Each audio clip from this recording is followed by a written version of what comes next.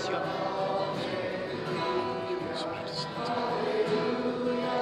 Aleluya.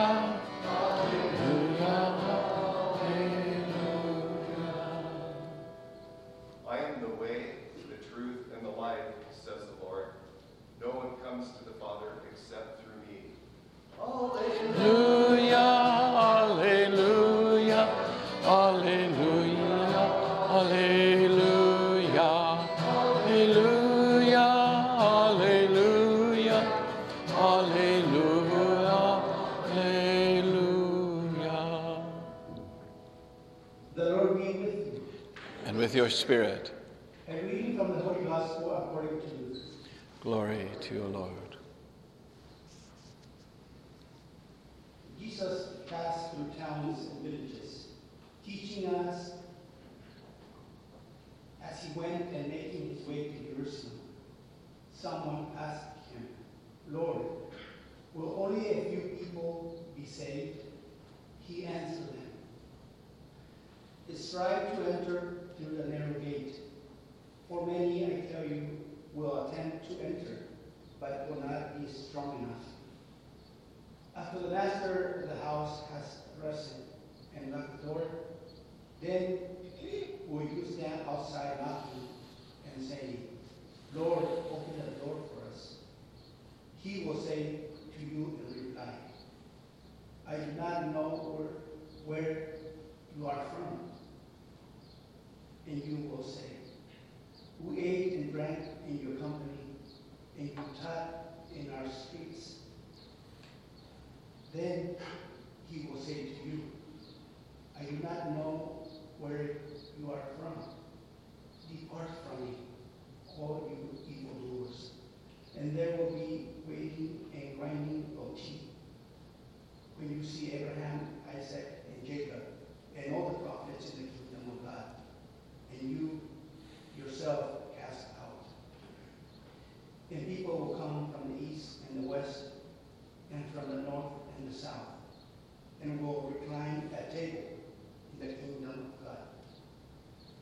For behold, some are last will be first, and some are first will be last. The gospel of the Lord. Praise to you, Lord Jesus Christ.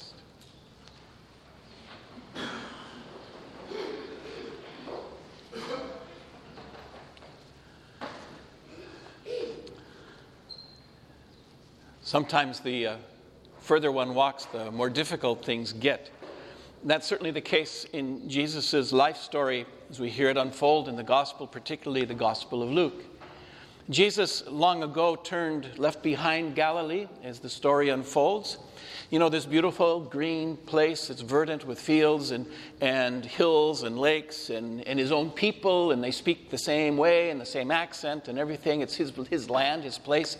He eventually leaves that behind and turns his face towards Jerusalem, knowing he has to walk up to Jerusalem, a long way, by the way, and there he will encounter his ultimate fate, and we all know exactly how that fate unfolds.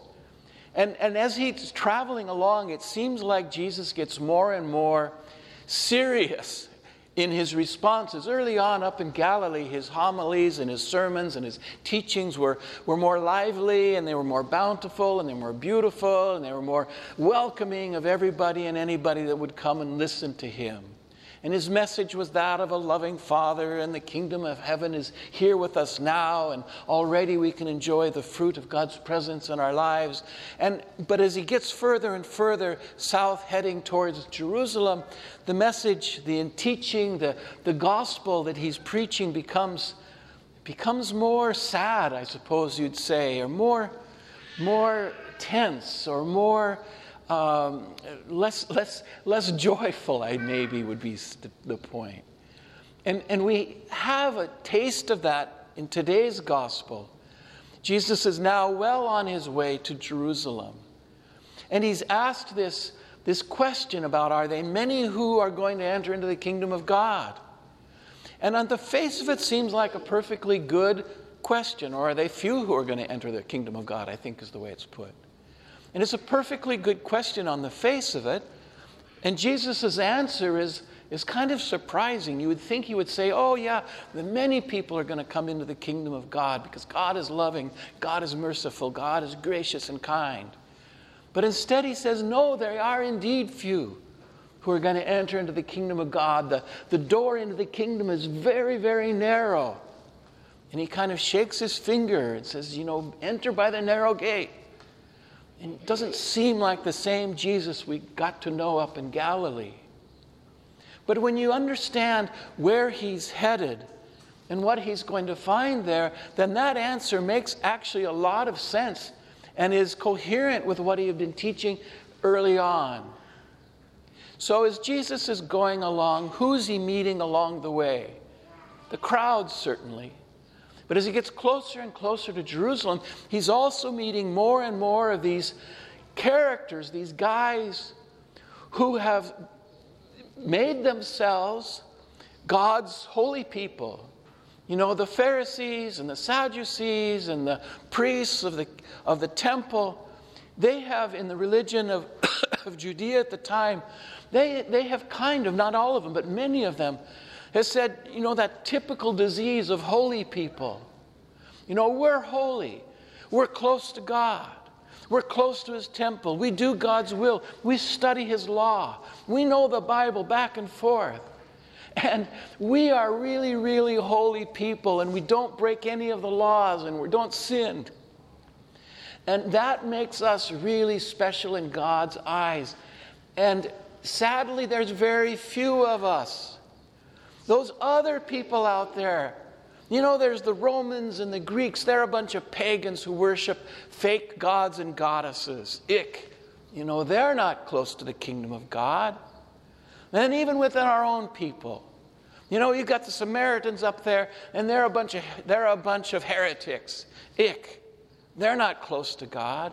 And then you've got those Galileans up north. They speak strange, and they have weird habits, and they don't really observe the law very well, and they're not close to the kingdom of God. And there's the poor people. They're not close. If they were close to God, they would be wealthy. They'd have money. They'd have success. And then there's the lepers. Ick. They're terrible. They're diseased. That's God's punishment on them. They're not holy like we are. We're the holy ones, and there's sadly not very many of us.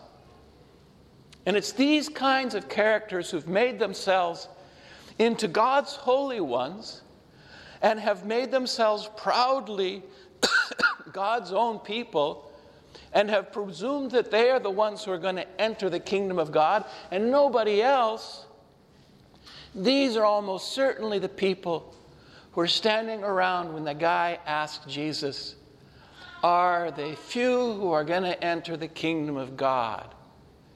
And as he's asking that question, almost certainly he's thinking, few like us Pharisees, us Sadducees, us priests of the people, us people who are faithful to the law of Moses and never make a mistake, who never sin. We're the ones. We few are the ones who are going to enter the kingdom of God. And the rest of these pagans and dirty people and poor people and unfaithful people and sinners and sick, they're not going to make it. And that's what he's asking. Jesus, I know the answer to this already. We're very few who are going to enter the kingdom of God, aren't we? And so Jesus' answer is, yes, they are very few who are going to enter the kingdom of God. Pause. But it's not you. It's not you holy guys.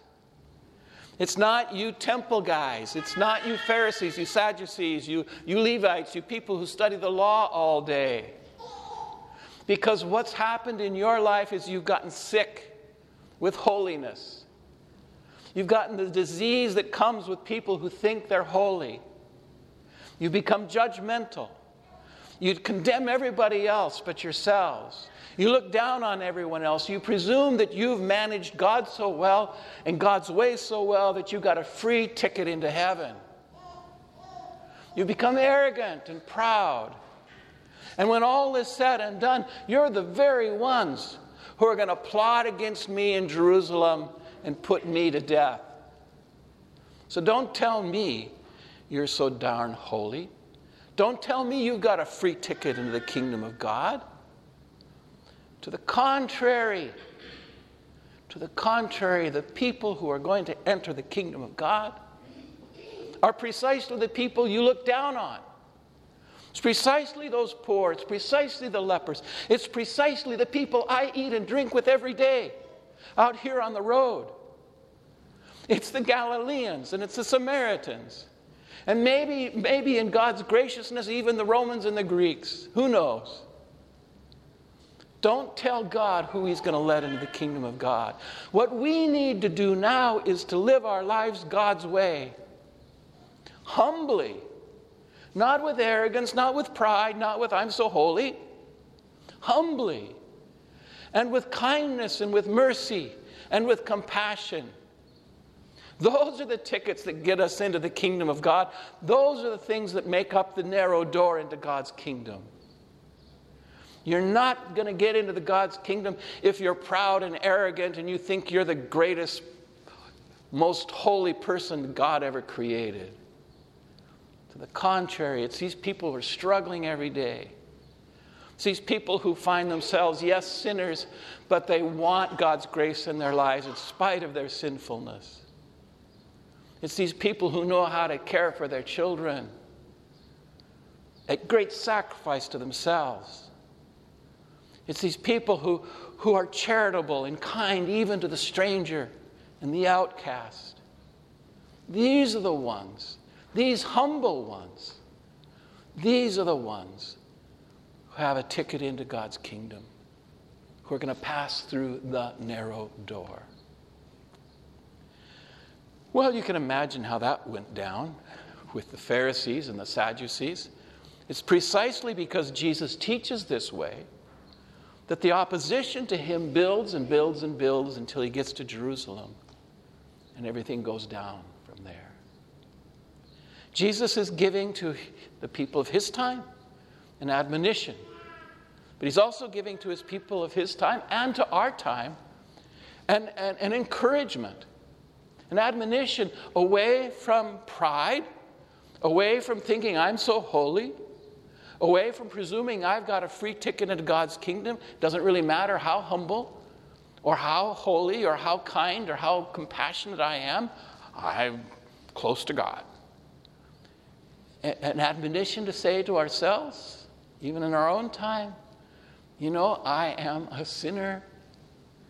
I am among the lame. I am among the broken. I am among the sick. I am among the sinners. Yet I trust God to forgive me, and I will do my best to be compassionate as God has been compassionate with me, to pardon as God has pardoned me, to give as God has given to me. That's Jesus' encouragement to us. Act that way. Live that way. Love that way. And then you will get through the narrow gate into the fullness of life and love in God's kingdom. It's a great lesson for us. Jesus is not being limiting of God's mercy and kindness when he talks about that narrow gate. To the contrary, he's opening that gate up to whoever and whomever wish to follow him in his way of humility and compassion, generosity, indeed love.